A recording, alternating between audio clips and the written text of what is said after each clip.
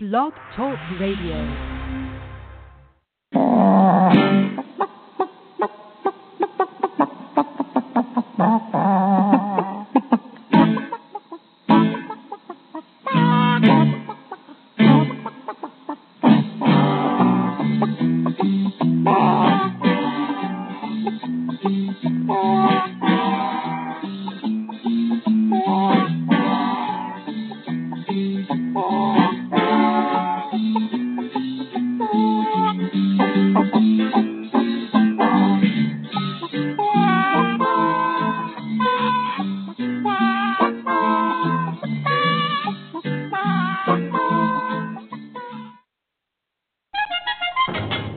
Yourself in danger, when you're threatened by a stranger, when it looks like you will take a licking, there is someone waiting who will hurry up and rescue you. Just call for Super Chicken. Welcome to the Backyard Poultry with the Chicken Whisperer radio show, brought to you by Kalmbach Feeds. My name is Andy Schneider, but most know me as the Chicken Whisperer, author of The Chicken Whisperer's Guide to Keeping Chickens, author of Chicken Fact or Chicken Poop, national spokesperson for the USDA Biosecurity for Birds program, and editor-in-chief of Chicken Whisperer magazine. Each week I welcome experts in their field to share their knowledge about different topics, including backyard poultry, show poultry, heritage poultry, gardening, cooking, and of course living a self-sufficient lifestyle. Each week I welcome experts in their field to share their knowledge about different topics, including backyard poultry. Technical difficulty? There we go. I think we got it fixed. There we go. Be sure to visit us online at chickenwhisperer.com, or you can follow us on Twitter, become a fan on Facebook, and subscribe to the totally free digital edition of Chicken Whisperer magazine. Once again, I would like to thank all of you for tuning in today to Backyard Poultry with the Chicken Whisperer, brought to you by our good friends over at Kalmbach Feeds. At Kalmbach Feeds, our layer pellets and crumbles are all natural, antibiotic-free with no animal byproducts. Formulated just for laying hens, our feed is fortified with essential amino acids and calcium to ensure maximum production of nutritious, tasty, strong-shelled eggs. From our family to yours, feed your hens the way nature intended. Pure, wholesome goodness. Kalmbach Feeds. Find a dealer at kalmbachfeeds.com. That's KALMBACH feeds.com. Or order your layer pellets and crumbles today on Amazon.com. Kalmbach Feeds is a proud sponsor of the Chicken Whisperer. The Yard Bird Chicken Plucker takes the hassle out of backyard chicken processing by fully defeathering birds in less than 15 seconds. The compact size makes it easy to transport and easy to store. The 1.5 horsepower motor and 20-inch stainless steel tub can handle 2 8-pound birds at the same time. There are no belts or pulleys to wear out and no adjustments necessary, which makes it virtually maintenance-free. For more information about how you can own this must-have chicken processing product, visit yardbirdchickenpluckers.com today. That's yardbirdchickenpluckers.com. I'm about to say something that may shock you. There's a chance the mealworm treats you're feeding your chickens are doing them more harm than good. Most of the mealworms sold in the U.S. are hollow and empty because of how they're processed, leaving them with little or no nutritional value. The problem is chickens love healthy insects like mealworms, but there hasn't been a way to get access to them in large quantities. Until now. The only mealworm company I endorse is The Honest Worm because of the way they raise and process their mealworms. Now, they've set aside some bags only for my listeners to try for free. Just cover the cost of shipping and handling. Head on over to freemealworms.com. That's freemealworms.com.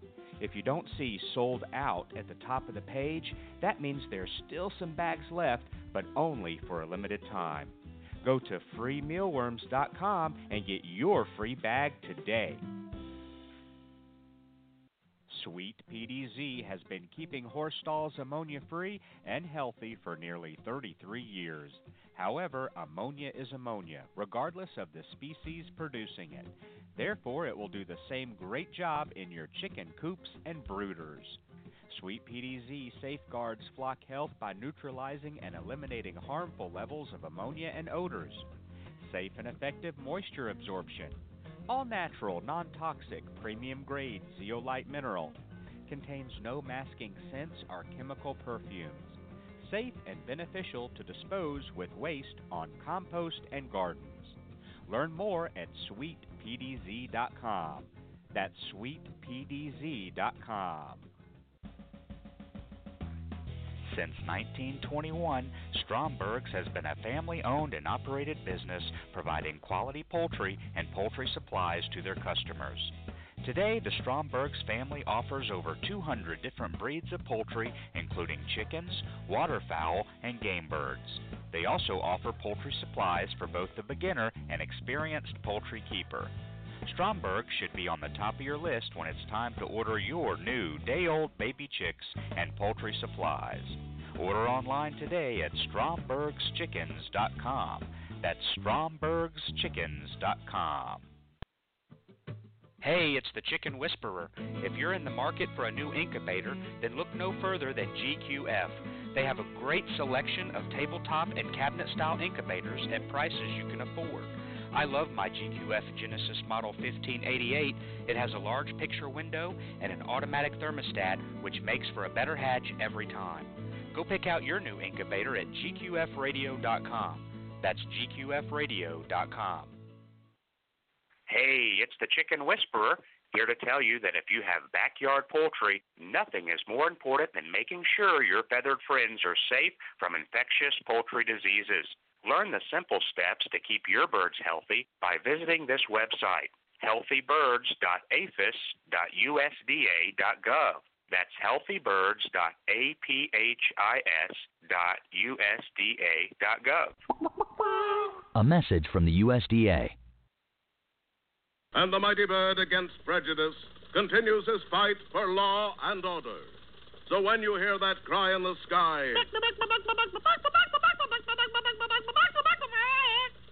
you'll know it's Super Chicken. All right, thank you very much for staying with us today on Backyard Poultry with the Chicken Whisperer. I was just looking over a few things here about the contest we've got going on, which I'm about to tell you about. Let's see, what do we have here? Okay, I'll do that here in a couple of minutes. But, thanks very much for tuning in today. Happy Independence Day after, right? Hope you had a great Independence Day yesterday with your family, enjoying the freedoms that we have in this awesome country. We've got a great contest running right this second. In fact, it ends tonight at midnight, so you better get on the ball if you're going to enter. We are going to start raising some meat birds again, but one lucky winner, whether they like it or not, is also going to be raising some meat birds. We've got a great contest going on right now with Cackle Hatchery. The contest ends tonight at midnight. Tomorrow I'll be actually officially ordering the meat birds. I'm going to get 10. The winner's going to get 10. They're going to be shipped out Monday. Yeah, so get ready, because next week, depending on where you live, Tuesday, you'll be getting 10 meat birds in the mail. So hopefully you're ready for those, and you'll go along right with us. We're going to document this. We'll make daily Facebook Live posts about how the meat birds are doing. Got the brooder cleaned out. It's ready to roll. And then when it's time, we'll put them out into the coop. And then my idea here is 7 weeks based on what I'm probably going to get. But that may change. It may be a little longer.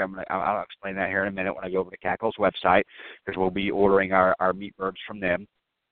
And but the contest is very simple. What I want you to do to enter is on our Facebook page somewhere, and you'll see the related post, whether it be a Facebook Live post with video or just a regular old post.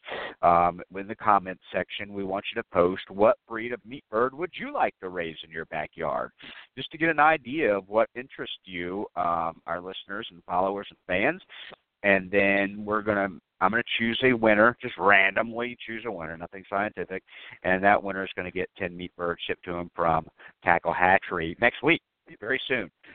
And then we're going to raise them. And initially I was thinking, okay, whoever wins will choose their bird. But that may not be the case because I know, in fact, I'll start heading over there right now to Cackle's website, www.cacklehatchery.com. Should have had it open, but I was running late. I had a very important call. Dr. McCrea, I think I found an official co-author for my the next book, so I had to obviously take that call. And we'll go down here to baby chicks, and we'll scroll down to meat and broiler chickens because we are getting our meat birds from Cackle Hatchery. It looks like if you really want to stay to a meat bird, and we could do dual purpose. That's fine. We can do a heritage breed, whatever you want. But basically, under their meat bird section, we've got Freedom Rangers, we've got Jumbo Cornish Cross, and we've got then what they identify as a fry pan special. And I think, from what it looks like here, the fry pan special is nothing but probably male chicks of whatever variety they have extra at the end of the shipping day. I may be wrong with that, and Cackle can scold me for that, but that's just what it appears from their website. So that's the gist I get from looking at their website. So that's if you want to stay, with the Freedom Rangers or a Jumbo Cornish Cross. They do have the Chanticleer listed here, but I'm not sure if that's chicks or maybe a more started bird. It's probably a chick, but they're $7 a piece. And then Cackle's Red Broiler Chicken, which looks really close to a Freedom Ranger, but hey, they're out of stock of that now anyway, so it doesn't matter. So, we our choices being shipped from Cackle, we can go with the Freedom Ranger, we can go with the Jumbo Cornish Cross, we can go with just about anything. If you want a dual-purpose breed, then we can go with something like, let me see what we got here. Just go to a brown egg layer for all that's worth. The Barred Rock, we could go with that if you wanted to. Even a Buff Orpington if you wanted to. The Costrolorp would, I think, be a good dual-purpose breed. They get pretty nice in size. You're just looking at probably raising them out 16 to 20 weeks. And then you might only get a 4-pound bird, 4.5 pound, 5 pound maybe, if we're lucky at 20 weeks on something like a Barred Rock. But where the advantage is, and I'm actually leaning towards, and some people don't want me to do it, they want me to do something more exotic, but I really think that I'm doing, probably this time, we'll just do under our meat and broiler chicken, I'll probably the first time do just a Jumbo Cornish Cross, and that'll bore a lot of people. But I think it's a good way to start because because it gets done fast. My goal here, I think, will be 7 weeks with these guys, and they're going to eat a lot, poop a lot, grow fast, better to processing. And then guess what? I can order some more and start again. And then we can compare the next set of meat birds we do. So the Jumbo Cornish Cross, I'm thinking 7 weeks in my mind, maybe stretch out to 8. Could be 6, depending on how much they eat and how fast they grow. I know 5 to 6 weeks is not uncommon, maybe in a commercial setting, but in my little backyard setting here, my homestead, 13 acres, and they got a pretty nice area to roam around and a pretty decent coop. I'm only looking at 8 or 10. I'm thinking maybe 6, 7 weeks. In my mind, I'm saying 7 weeks. And so that gets us really to the next rollout and contest a little sooner. We're not dragging it out for 16 or 20 weeks. And then we have something to compare it to here in 7-8 weeks when we get our next contest. And then let's say we do go with the Barred Rock or the Freedom Ranger or Chanticleer or something or whatever, then we've got really something to compare it to there, and it's not going to take as long to get to our next contest and our next set of meat birds. So that's why I'm really leaning my theory on going with the Jumbo Cornish Cross. So that's the goal there. But, hey, go ahead and sign up. I just posted about today's podcast. You can post what meat bird you'd like to see, what you would like to raise in your backyard, post what breed, and then I'll just take them all. And I'll do just a random choosing, and we'll choose a winner. And you'll get the 10 meat birds that we choose next week, so it's going to be pretty quick. I'm placing my order tomorrow. The contest ends tonight at midnight, and then they'll be shipping out Monday, folks. So the winner better be ready. I know I am. Got my brooder cleaned out. So I thought it would be perfect timing for today for Dr. McCrea to talk about, in general, kind of a good overview of raising backyard meat birds. And then guess what? Next Thursday when we come on, Dr. Maurice Pitesky is going to be talking about some things to look out for, whether it be disease or some things that we might see with a fast-growing meat bird to have to deal with medically and things like that. And that'll be next Thursday. So how cool is that? And then daily I'll start doing the documentation, measuring. And I'm not going to do really scientific, like weighing the feed. Oh, this is how much. I'm just going to say, hey, we went through 4 bags of feed. So I'm not getting too scientific, but you'll be able to see it. We'll document this kind of on a daily basis. But I thought it would be perfect for Dr. McCrea to come on and talk about kind of a well-rounded overview of raising backyard meat birds. So I'm going to phone lines right now on the switchboard. Click. And we will welcome Dr. Brigid McCrea back to the show. Happy 4th. I know I talked to you yesterday, but happy 4th. Hey, how are you? Hey, I was taking a look at well. the Cackle Hatchery website, and yeah, I mean, I was looking at just the meat and broiler chicken page, and that's pretty cool. The fact that they offer the Chanticleer, which is great down south here, because some people really like a rarer chicken. However, we're going to talk about some of the pluses and the minuses that you can likely encounter there in Georgia, Andy, with your fry pan adventure. Are you actually going to fry your chickens, or are you're going to rotisserie them, or what? What's your favorite way to eat chicken meat? Wow, who doesn't love chicken? I will probably fry some. I will probably bake some. I'll probably put some in the Instapot and roast some, I guess. But yeah, I'll probably do a combination of a lot of different things. Well, one of the things that I thought was very... Go ahead. I said we're only looking at, I think I'm going to order 10. I'd really prefer 8 based on the size of the coop. But, 8, 10, we might lose 1 or 2 in shipping or whatever. So we're looking at 8 or 10, and I figured that'll be great after 7 weeks. That gets us, so, then we'll order the other ones. So just looking at 8 or 10 right now, not a huge number. And when you were at their website, Dr. McCrea, did you get the kind of the same assumption I did, that their fry pan special looks just like, well, it's probably the cockerels? Okay, I just, and it said heritage breeds only. So, that's kind of cool. I mean, if they're going to be cheaper, and if that's what you're looking for, and you don't mind taking the time that it's going to take to get those guys raised up, go for it. The other nice thing I saw on their page was they've got a little $5 booklet on raising Cornish cross chickens for meat.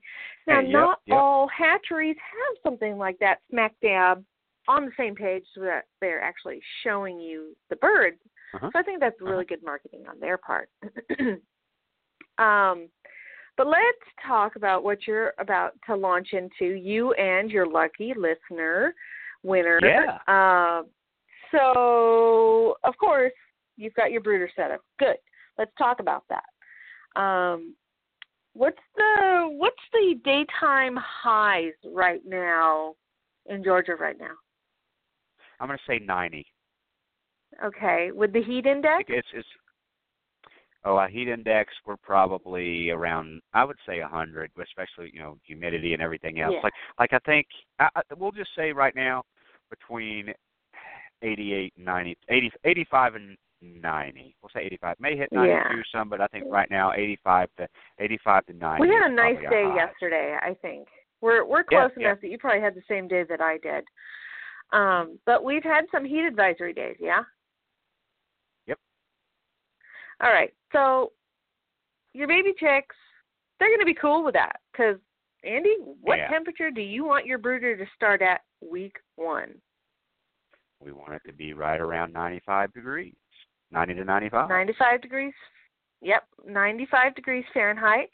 So you're probably going to be hitting the mark. The only time they might get a little uncomfortable is at night if you should get a breeze started if you're brooding them outside. If there should be a breeze starting, or if for some reason we should get some crazy dip in temperature in the month of July, probably not going to happen. But yeah, they'll be outside, and they'll be under. The brooder itself, of course, is under cover. It's actually off of a lean-to, so they're outside. I'm looking at low temperatures right now this week, 65 to 70 as a low temperature.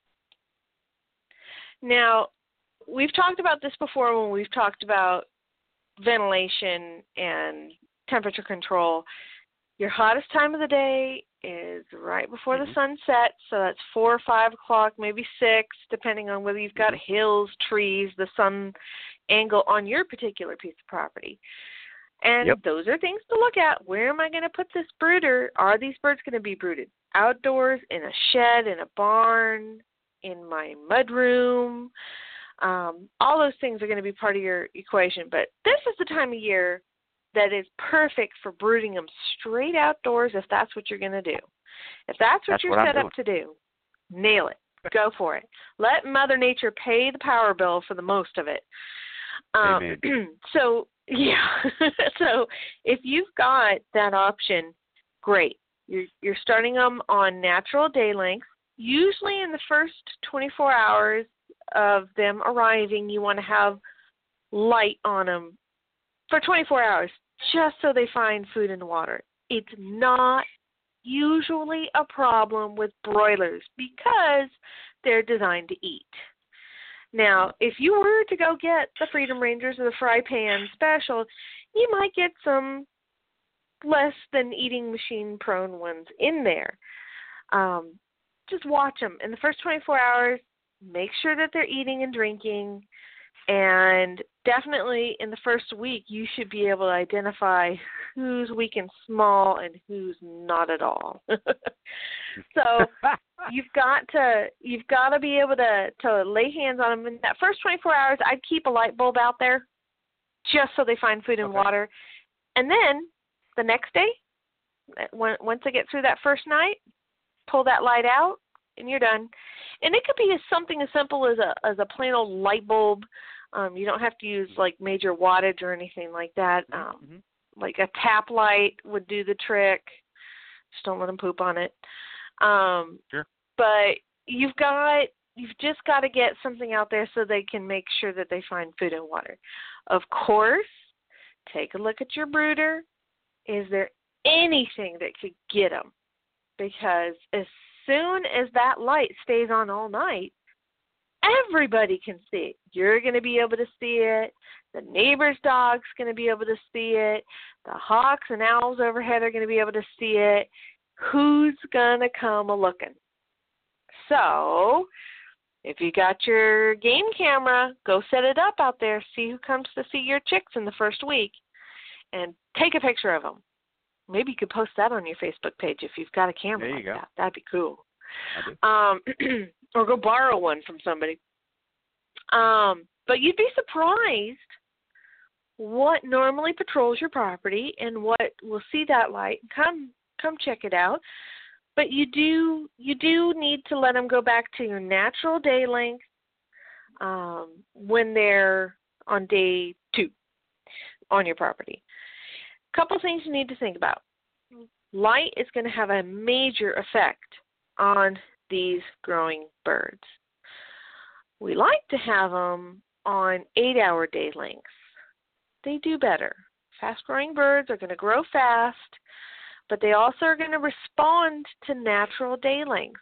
And right now, summer solstice was June 21st, and so we're close to almost 16 hours of light and 8 hours dark. So you've got chickens that are better off with more controlled lighting conditions. You're not going to be able to pull that off. You're probably going to see incidences of loss. That you want 8 and you're ordering 10, I think you're good, dude. Because more than likely you're going to have some, unless you're a miracle worker, and I don't know, Andy, you're pretty talented, but you're going to have some mortality. You might only end up with 6 or something like that. But when is that? When do I expect that with the meat birds? Like, let's say we go with the Cornish cross. I'm leaning towards that right now for those reasons I explained. When would I probably see that first happening? You might start to see the telltale signs of it in like the second week onward, towards the end of the second week onward. Just because heating your chickens with light versus heating your chickens are 2 different things. So you could actually start your chickens in December and provide a heat lamp, and your fast-growing chickens are going to have the same problems as if you had them on long days like you are right now, because they can't keep up with what the light is telling their bodies to do, which is grow. And so you end up with ascites, A-S-C-I-T-E-S, ascites, which is a heart problem. So if you can dark out part of their coop and they can kind of retreat from the light, probably will be horribly stuffy in there. Okay, go ahead. So that's the lighting here you're talking about is the longer days means they're going to be eating more. Is that what you're contributing it to that? So stimulating them. If I can't control the light, they're outside. They are under cover, so it's they're obviously in the shade. It's partially eating more, and it's partially just their bodies trying to mature at the rate of what the nature's light is saying. Because normally chicks hatch in the spring. How about only providing the feed for them for the whatever hour? I think you said 8 hour or whatever. So you're going to stress them out. That invokes a whole different problem. That'll stress them out. Okay, got it. Okay. They won't grow as well, and you want to be done in 7 weeks. You're probably not going to be done in 7 weeks to your satisfaction. And that creates some food, when you don't provide food consistently, food inconsistency, they may overeat.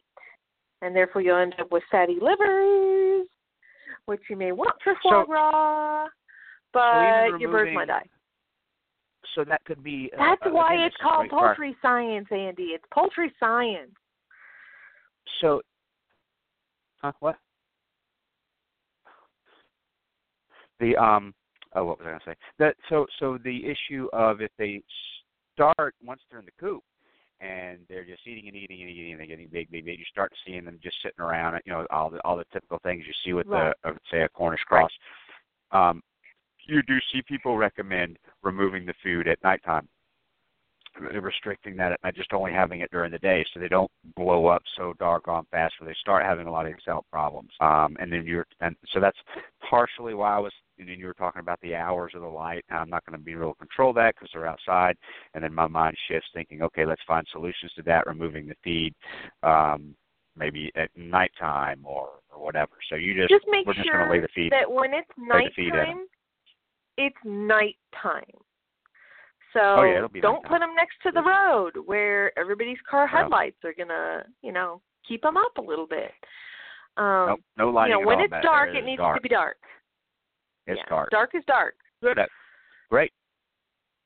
All right. So if you had to keep them warm for some reason, it is hurricane season. If you get a storm that comes through, you might have to provide heat. If you can do that without providing light, bonus. And I can do it. A sweeter heater or an EcoGlow is great for that purpose. However, you might have a propane pan heater that would work just as well if you've got propane on your property. So think about some of those things, watch the weather, respond to your bird's needs, or at least talk it out, write it down in case you go on vacation, or have maybe somebody gets sick, you need somebody to come in and pet sit. If you have it written down, it's a plan. and you can stick to it a little better. All right. So providing heat without providing light is great. Now, the days are getting shorter, but the month of August and the month of July are pretty darn hot. Mm-hmm. So you're going to find that those birds need to be able to get away from heat as much as possible. They're going to sit down. They're going to put their bodies in physical contact with the earth, preferably in a shaded area, one that has good airflow. There's heat coming from several different sources. There's heat coming from the sun, and there's heat coming from the birds. So you can either sweat, touch something that's cool to give you, a way for you to dissipate your heat, or you can have some airflow over you, like a breeze, that helps keep you cool. Chickens have a couple of design features that are meant for them to dissipate heat. They will increase their blood flow to their comb and wattles, which we know are fairly small on Cornish cross, but if folks are getting like the Freedom Rangers or the Fry Pan Special, those birds have larger combs, and they can actually take advantage of small breezes and help dissipate the heat from their bodies. They also lift their wings away from their body and kind of let them droop. You'll even see wild birds do this in the real hot parts of the summer. They'll seek shade, and they'll try to go somewhere where even if a little slight occasional breeze occurs, even from a passing car, that helps them.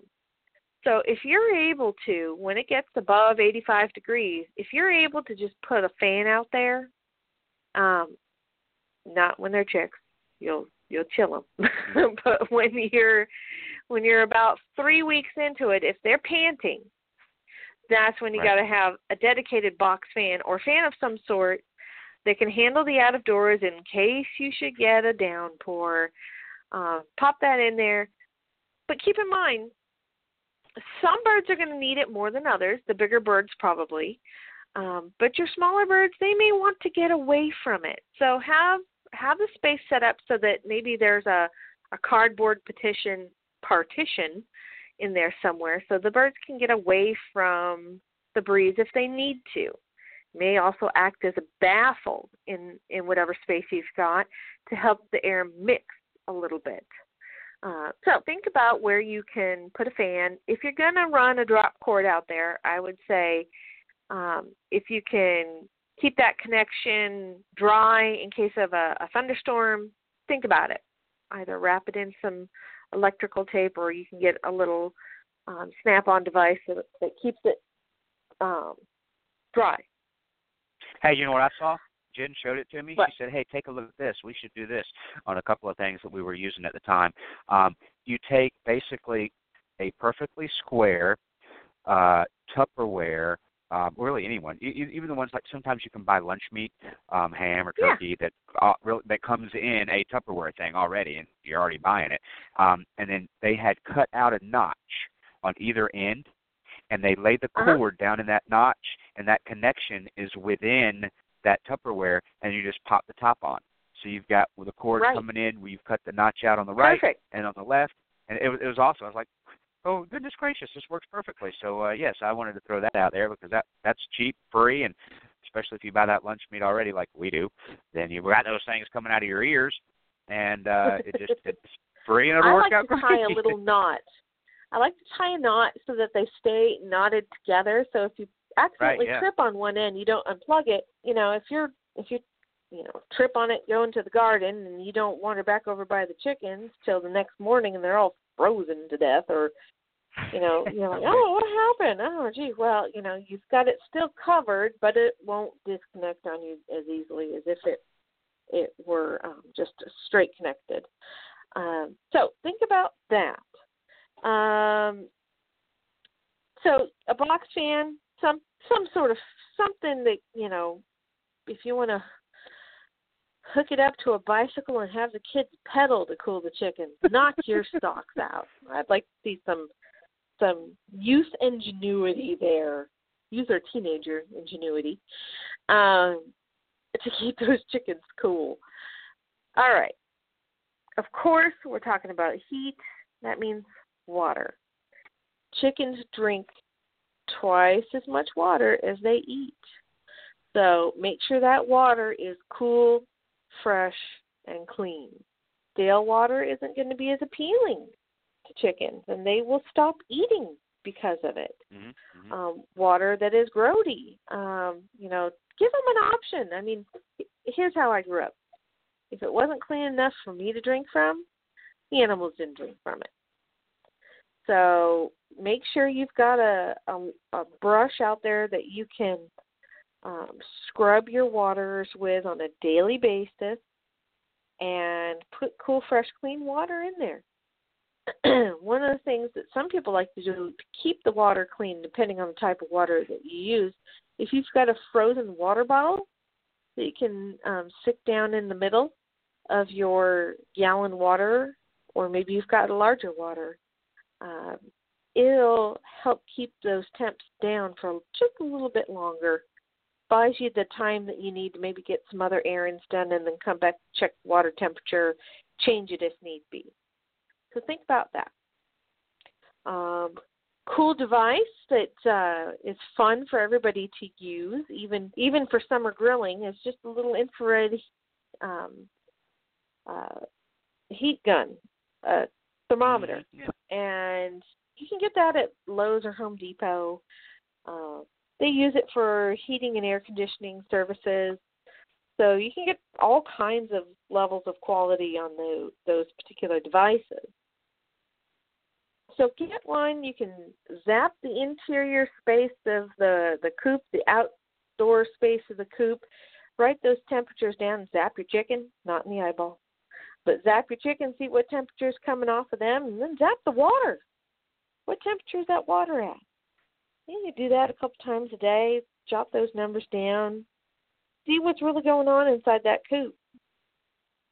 Well, it also helps to have a minimum or maximum temperature thermometer inside there so you can see what your temperatures the chickens are experiencing right at their level. Broilers are not going to perch. They don't perch very well. I knew you were going to go that route because that was one, and I wanted to make sure that we let our listeners know that. Yep, absolutely.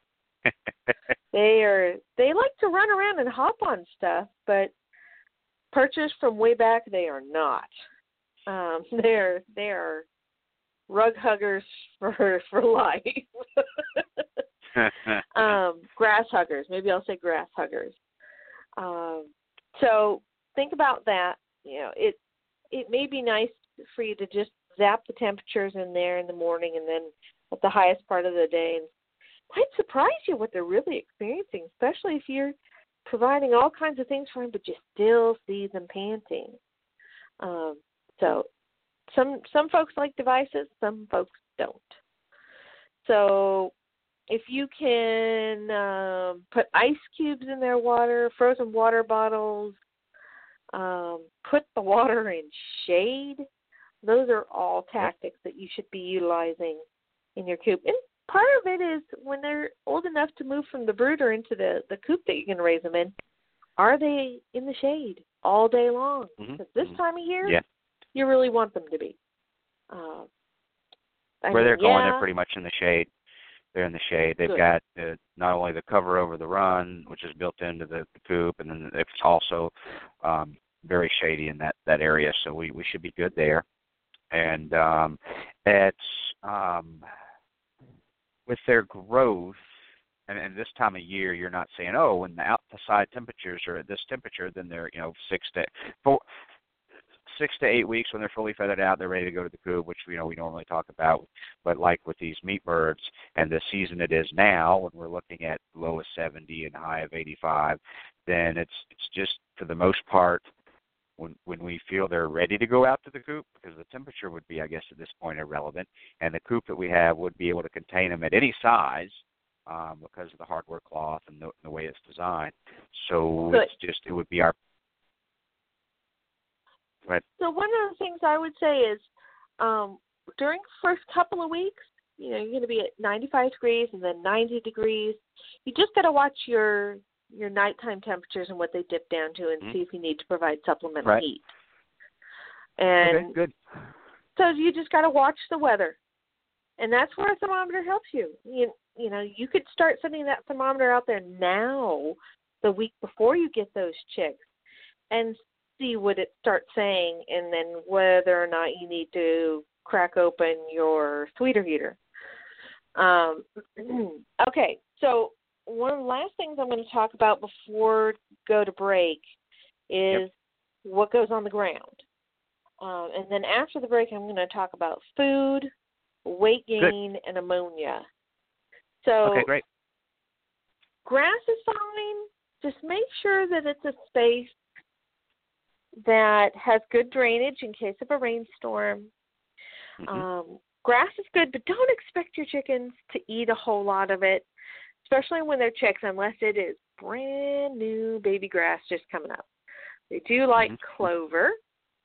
They will enjoy clover a lot when they're older, not necessarily when they're younger, because sometimes, you know, some of that clover petals together can be the size of their face. So if you're gonna move them to a spot that has grass, do not expect them to take advantage of grass that's longer than, say, 2 inches. They like the young and tender shoots, and that's really what their beaks are designed to take advantage of, and they don't really eat a whole lot of forage. But if you're going to have them in an indoor space like a brooder, you can keep them on wire. They're going to do fine on wire. You do need to watch their feet for damage, and sometimes the foot slips through and somebody can't get their foot out. You can help them out, but shavings are great. I like shavings. Sawdust could work too. If you're going to use straw, make sure it's chopped to about 1 inch or less in length. If you've got, some people like to use lawn clippings. It likes to decompose. And sometimes there's oils or, from the machine parts of your lawnmower. It's not my favorite, unless it's really well dried out, and not everybody's set up to do that. But what you could do is take a small drop cloth and probably, I would say, 5 or so pounds of lawn clippings that you rake up, and spread them in a light layer over a drop cloth and let them dry. Try not to do any clumping, because if it clumps together, what are you going to get? You're going to get decomposition, which is not really something you want to do with your chickens, especially when they're young and naive. And fast growers like this, pass on that. We'll get to the details on that in just a moment. But I do like shavings. There are a few other products out there that people have used, like rice hulls. If you're in Louisiana or California, you might have access to those, because that's where the rice industry is in our country. Some people say that they do fine with bark chips. That can be a little large and cumbersome for a chick to traverse over. Some people have said mulch. Mulch isn't usually quite dry enough. And sometimes they can have chemical additives for colors. So some people say pine straw. Pine straw tends to be a bit long. So I really like wood shavings. Crushed corn cobs have been proven to work. If you live in an orange orchard, some people have used pelletized or chopped very small orange peels. To some degree, that has worked. So depending on where you are, you could have a product that's been tested and known to work, including the paper pulp industry. However, that tends to get mushy after it gets wet.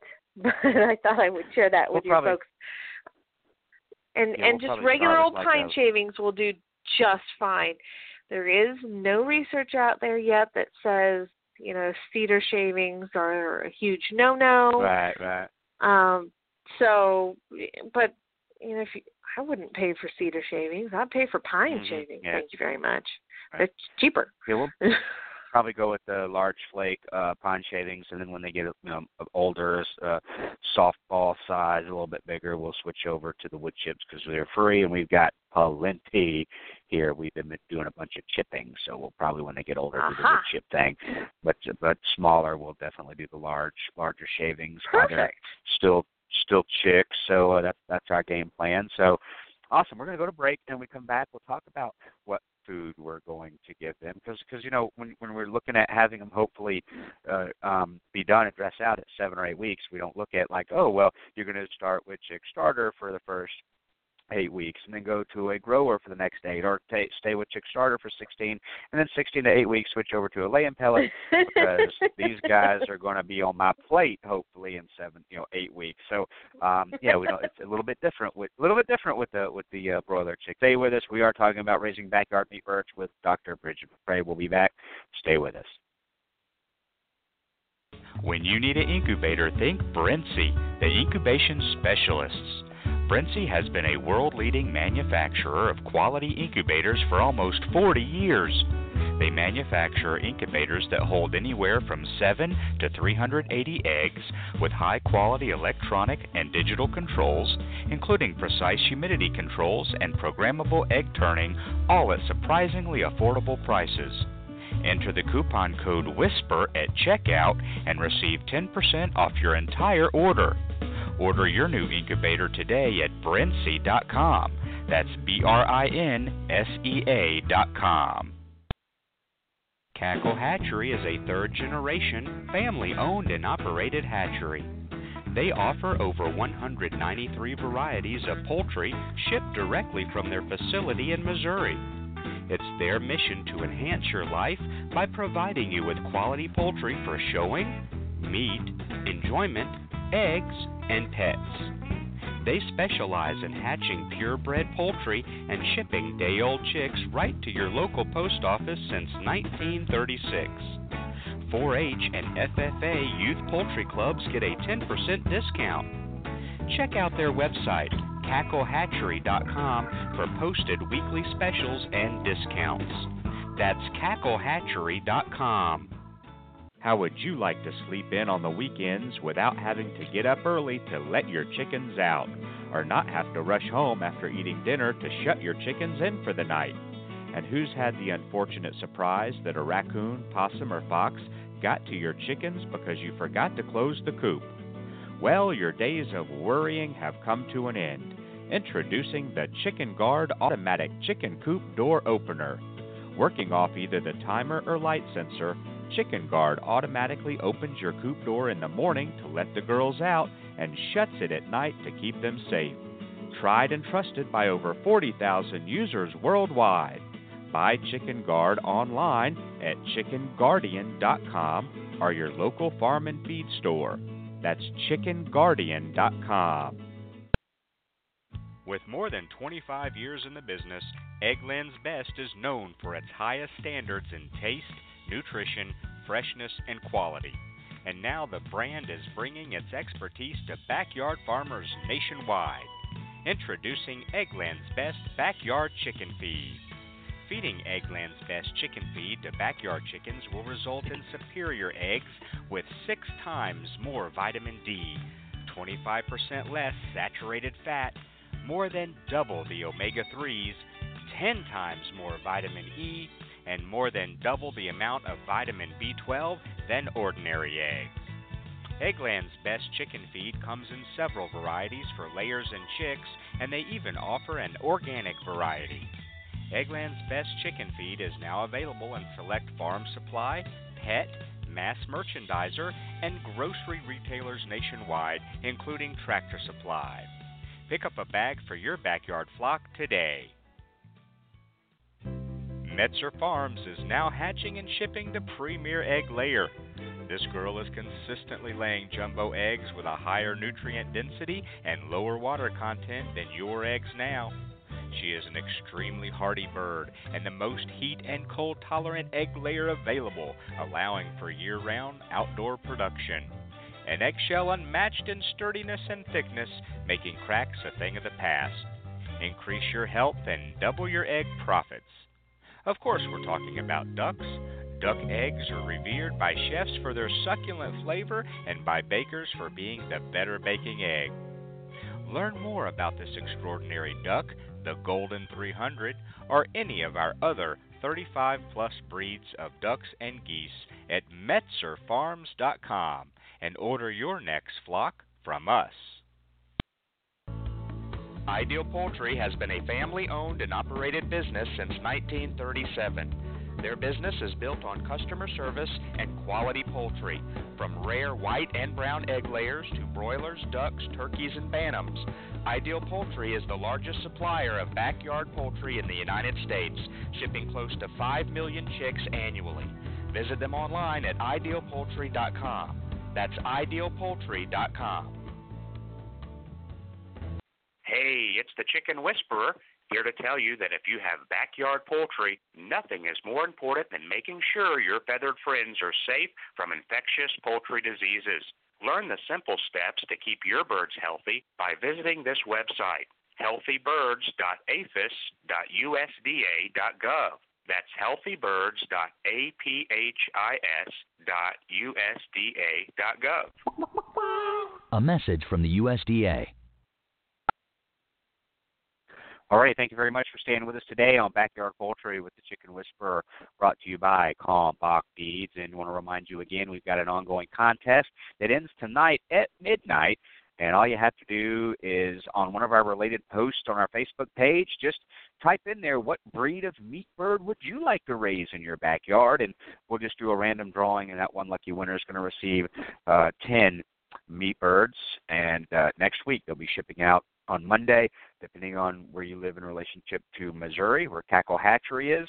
Then you might get them on Tuesday, you might get them on Wednesday, and we'll be documenting all of that here on our homestead about raising the meat birds. And again, right now, probably leaning towards the Cornish cross, just because, I know that'll disappoint some folks because they were looking at something a little bit more exotic, but just because we can get it done quickly, and then we can move on to our next contest and our next type of meat bird, and then we really have something to compare it to a lot faster than if we did a slow growing. We've got to wait 16 to 20 weeks for that to be done, and then we compare it with something else. So this really gets it done quickly, and then we can compare the other, maybe a heritage breed or a dual-purpose breed, to what we did with the Cornish cross. So just to give you an idea what we're probably going to go with, and we know Cackle carries those, so that's one reason why we're doing that as well. So let's get back over to the phone lines, and let's talk about what I'm going to be feeding these little boogers. Yeah, where do you think you're going to buy your feed from? I'm getting my feed from Kalmbach. So I just have to send them an email and say, hey, I need some broiler grower, some game, or I know higher in protein is what I'm looking for. And so I got to see what they offer in that category, and I'm going to be ordering it. I'll pick it up here at the local feed store that carries some of their product. So that's my game. You want to aim for a percent protein that's about 21 or 22% crude protein to start with your chicks. Most chick starters are at about 21%. I do know there are some companies out there that have some meat bird. And crumbles are really where you want to start as far as chicks.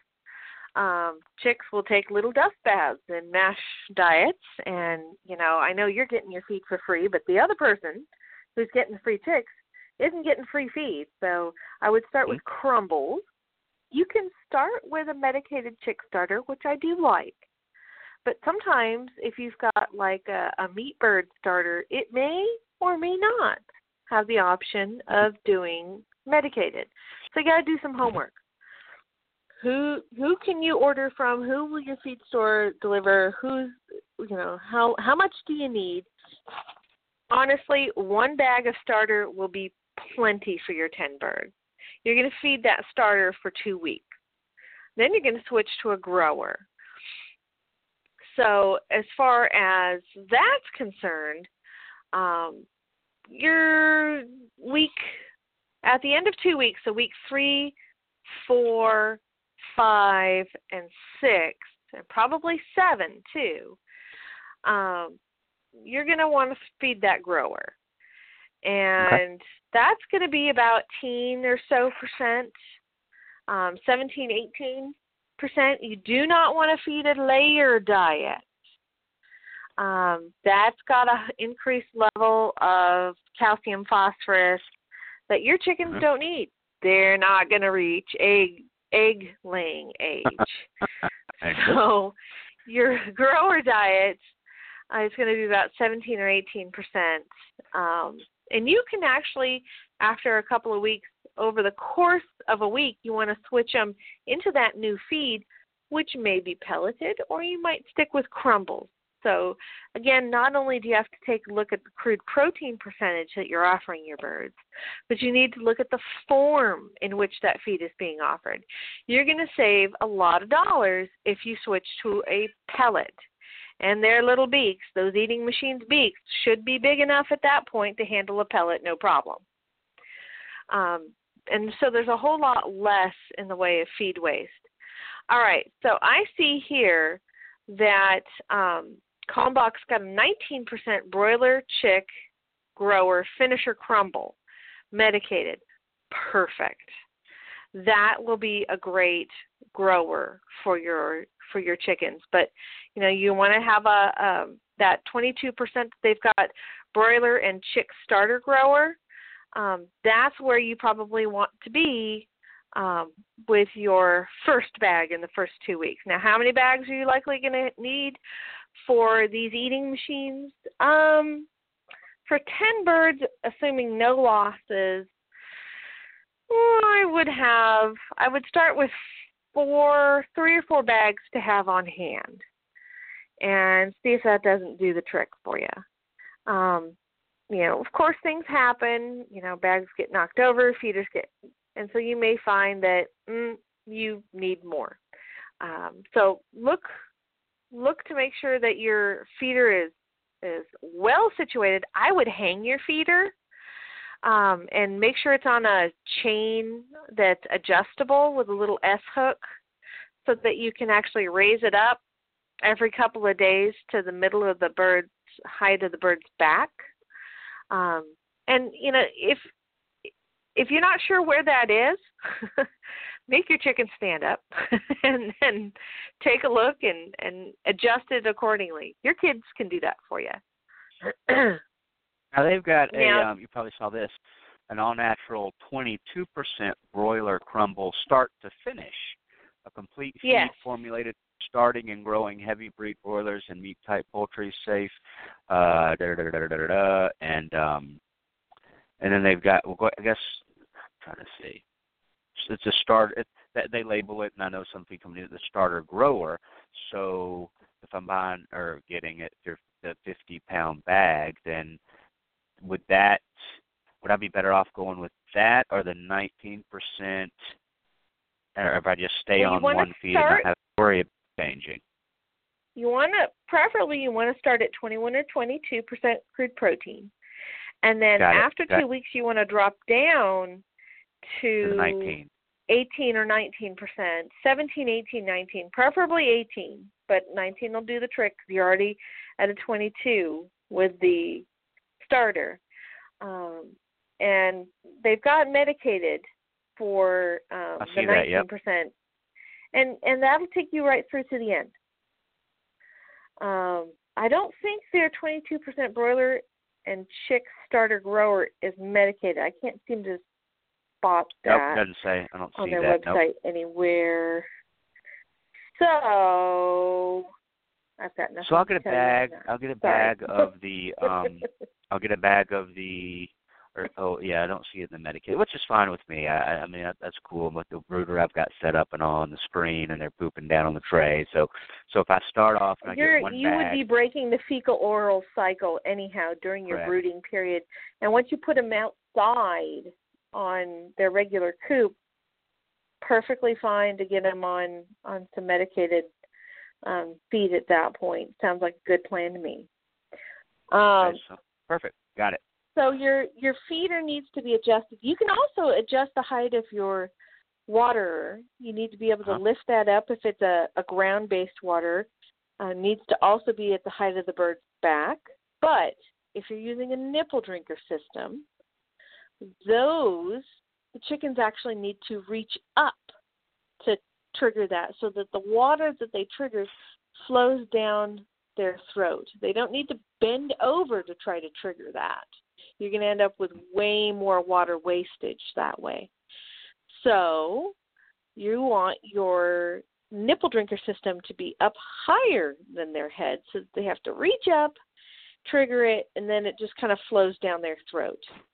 So probably put that just about a little bit more than the height of their combs when they're standing up. That should be also something that is adjustable as well, so that you can adjust it according to their height. When you get your baby chicks, as soon as they arrive, you need to dip their beaks in water, watch them swallow, dip their beaks in food, and then you can set them down so they orient themselves to food and water. Now, I recommend before you start dipping their beaks, take a kitchen scale and weigh each chick. Okay? In either ounces or grams, just weigh them and take the average, and then exactly at 1 week old, do it again. Now, don't do it the rest of the time, but if you're doing a real good job and they're really good at eating and they're real happy, you're going to see a 4-fold increase. They're going to be 4 times heavier after 1 week of growth. That's your goal. Okay. And that's, kitchen scale. Don't tell Jen. Clean it later. Don't get caught. But you can use a little digital scale from Walmart or something like that. Pay $5-10. I've got one, yep. Okay. Make sure the batteries are fresh and go for it. Hey, quick, before I forget, what thermometer do you use, Dr. McCrea? Because I tell you what, I kid you not, I have had birds in the past, even as recently as 6 weeks ago, when I had 200, and I started with 200, sold a few, and as they got bigger in the brooder, and I probably had them in the brooder a little bit longer than I should, but they destroyed the thermometer I had in there. They had access, obviously access to it. I guess I could mount it somehow where they didn't have access to it. But if it's down on their level, I know they don't put mercury in them anymore, but gone. They just destroyed it. Missing. Gone. It went missing? Those little peckers. Yeah, they just with their beaks, pop, pop, pop, and they busted it. They busted my my thermometer. I had it in my brooders. All three of them. They're like, hey, what's this? This looks like good. Maybe I'll eat this. Pop, pop, pop, pop, pop, gone. So I have this little thing that hangs in the GQF brooder, and the thermometer is literally missing, gone, zero. The kind of thermometer I use is just the kind you get at box stores, so they're a little bit larger. They're not that super convenient small size, and they usually have like plastic over the front of it. Because I like to get the min-max kind, and they can't bust through the plastic. I need to do that. I need to start looking for that, because I have had the ones in the past where it's got a little magnet thing within the thermometer, and in the magnet this is the time that you do it. This is the time of year when you get them, and you get plenty of them, so that if one breaks, you got a backup. Yep, those little suckers, boy, they just destroyed it. So vicious. They were little dinosaurs. So one of the very last things I'm going to talk to your listeners about is ammonia control. Great. It's a problem, and you've got chickens that are drinking way more. It's hot. You want them to be drinking, so therefore their droppings are going to be wetter. So you do need airflow over those droppings to dry them out. So I do encourage the use of a fan in the summertime. It's also a broiler chicken, which means they are eating and pooping machine, and you will be shocked at the end of your first 3 days as to how bad that brooder smells. So, get on it. There's a whole bunch of ammonia control products. You even have an advertiser for one that I would say sprinkle that over the bedding periodically. Mix it in to the bedding before your chicks get there, and it will help.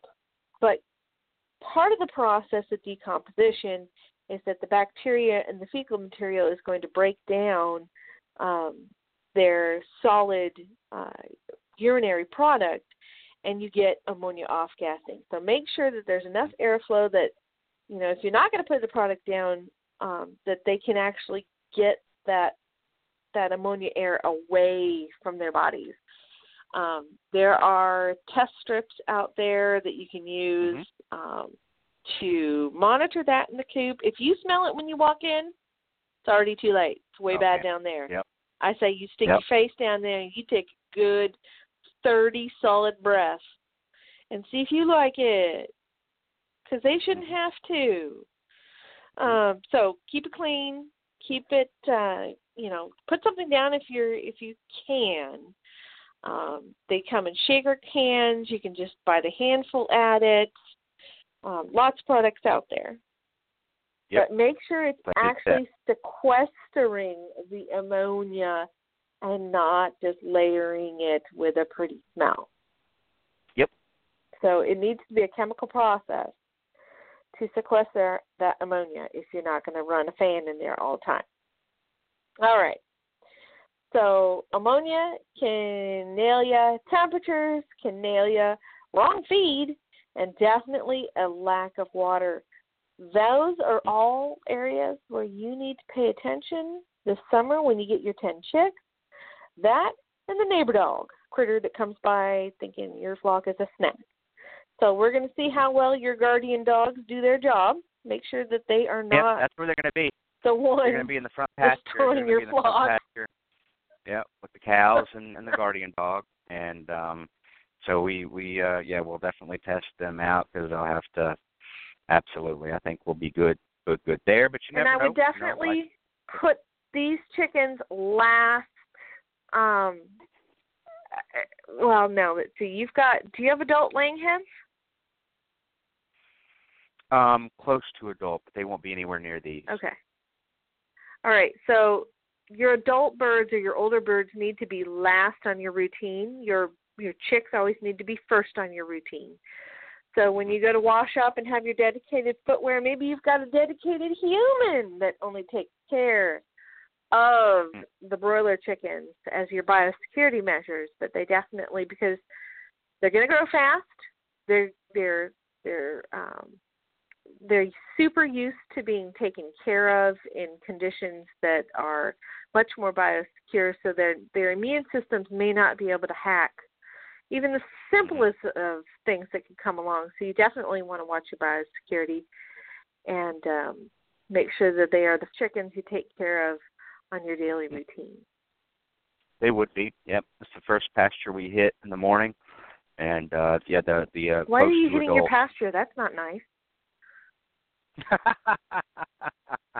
And we take care of them, and then we go to the back pasture and take care of them, and say that shouldn't be a problem. And I'm looking forward to it. We've done meat birds in the past, but I thought this would be a great learning opportunity. And even when I started talking about it, I was really even still today surprised at, and as long as I've been doing this, surprised at how many people are interested. Oh, this is going to be great to follow along. I've always wanted to do this, or I thought about doing this, or I could finally Are you going to put pictures up on Facebook? Oh, yeah, absolutely. We're going to do a Facebook Live probably every day. And now you've talked me into weighing them. So I've got to do that. Twice. And I'm not going to be weighing. Before you put them in their feed, before they take a bite of feed, it's super easy.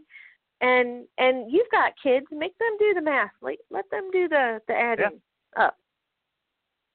We'll definitely do that.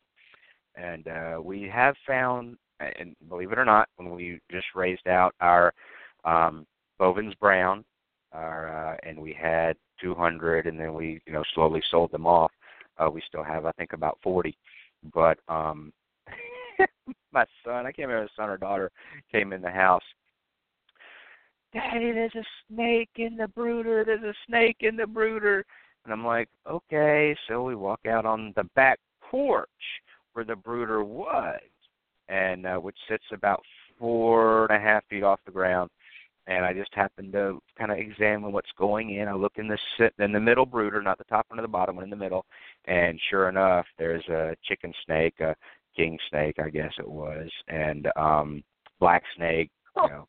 No. And yes, in the brooder. Okay, I've been doing this a long time, Dr. McCrea. First time ever, first time for everything. And slithered through, which keys do you need? The water? Golf cart. Sorry, my son was like wanting the golf cart keys. There you go, bud. That's dangerous, isn't it? And then, yes, it slithered through the openings where they stick their heads out to get the troughs of the water and the feed, and had wrapped around. And this was probably, let me think about how old they probably were, bigger. So I'd say 6 weeks old, and yep, had wrapped around it. So this is a pretty decent sized pullet, okay? And the snake was, I would say, maybe 4 feet long, and had wrapped around the pullet, obviously as a constrictor type, and had the entire head and neck in its mouth. So and then he, of course, I got pictures of it, posted it. So that first time in the history of Chicken Whisperer, keeping chickens, from back 25 years ever. It was a first, and it was so. What do I? I just open the side of the brooder. I get me my little pinchers that you go to grab things with, and get in there. He was not letting go of that pullet. He was not. I mean, he would just assume me chop him in half, and I didn't, because he eats copperhead snakes, he eats poisonous snakes, and he eats, he's a good snake to have around. And took pictures of it, education. Look, guys, this, but he was, and I let him have it. I took him down back to the creek, and I set him there in the little sandy island in the creek, and said, okay, hope you, good luck with that. He had to unlock the jaw. Did you at least, was the chicken dead? Yeah, there was no movement. Did you give him the dead chicken to finish up? Oh yeah, he never let go of that chicken, Dr. McCrea. He even in the whole movement, from grabbing the snake out of the brooder, putting it in a cardboard box, putting it on the golf cart, driving it down to the back 40, down to the creek, and taking it out of the box and laying it on a little sand berm, I guess you'd call it. And he must have been a hungry snake, because he would have just assumed let me chop him in 10 pieces as to let go of that pullet. He never. Okay, what time of day was this? It was midday. Well, Jen, wasn't it when we saw the snake in the brooder? It was midday, wasn't it?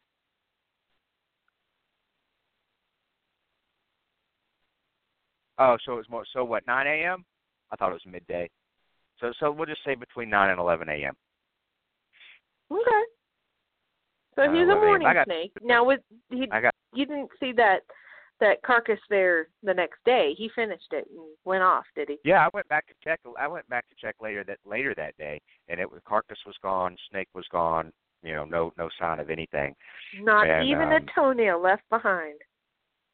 Not even a toenail left behind. And part of me is like, man, I wish I had time to just observe this, because, I mean, it would have been, I think, he had his work cut out for him getting that big pullet digested. I could just see him slithering away with this big. I wish we should have hung around and kind of filmed it and took pictures of it. But, yeah, he was not letting go. No sirree, Bob.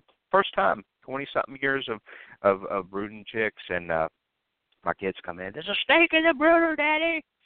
Like, oh, whatever. And sure enough, there he was.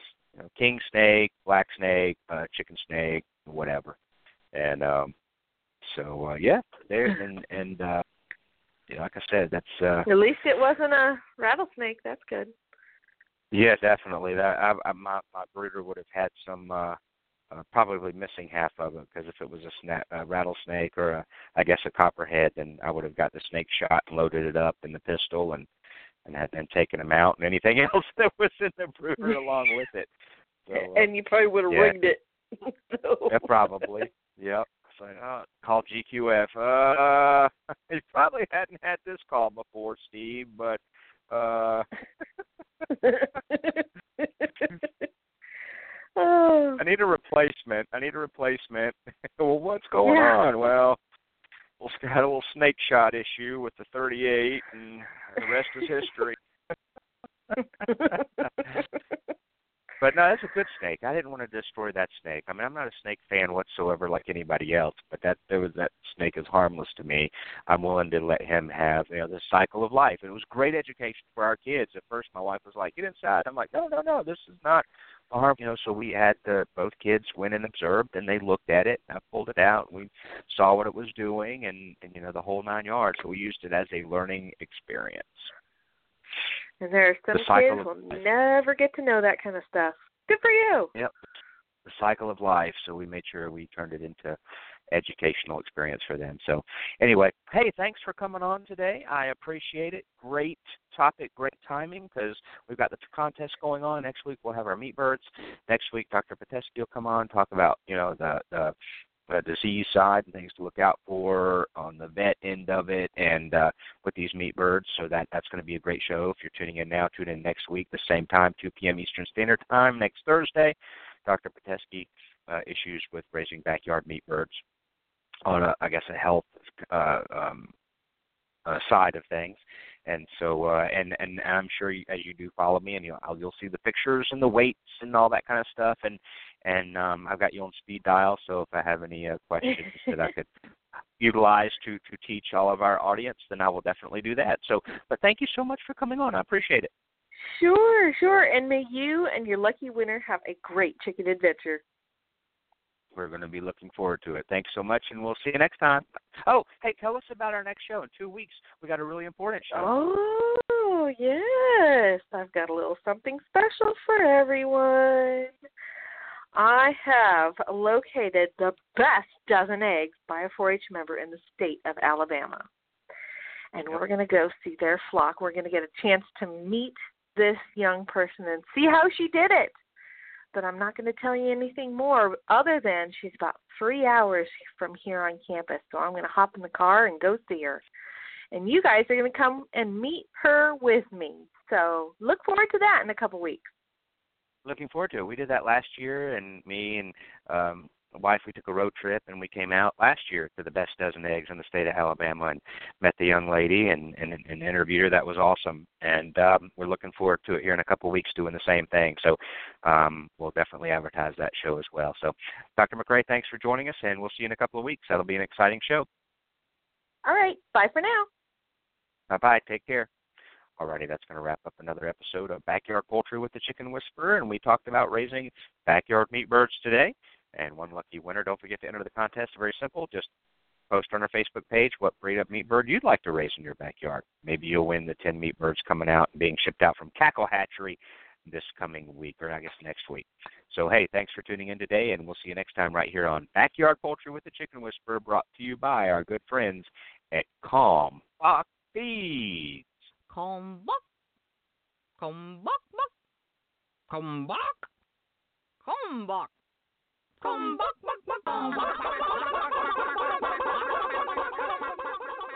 From our family to yours, feed your chickens the way nature intended. Pure, wholesome goodness. Kalmbach Feeds. Visit our website at kalmbachfeeds.com. That's KALMBACH Feeds.com. Or order today on Amazon.com. Kalmbach Feeds is a proud sponsor of the Chicken Whisperer.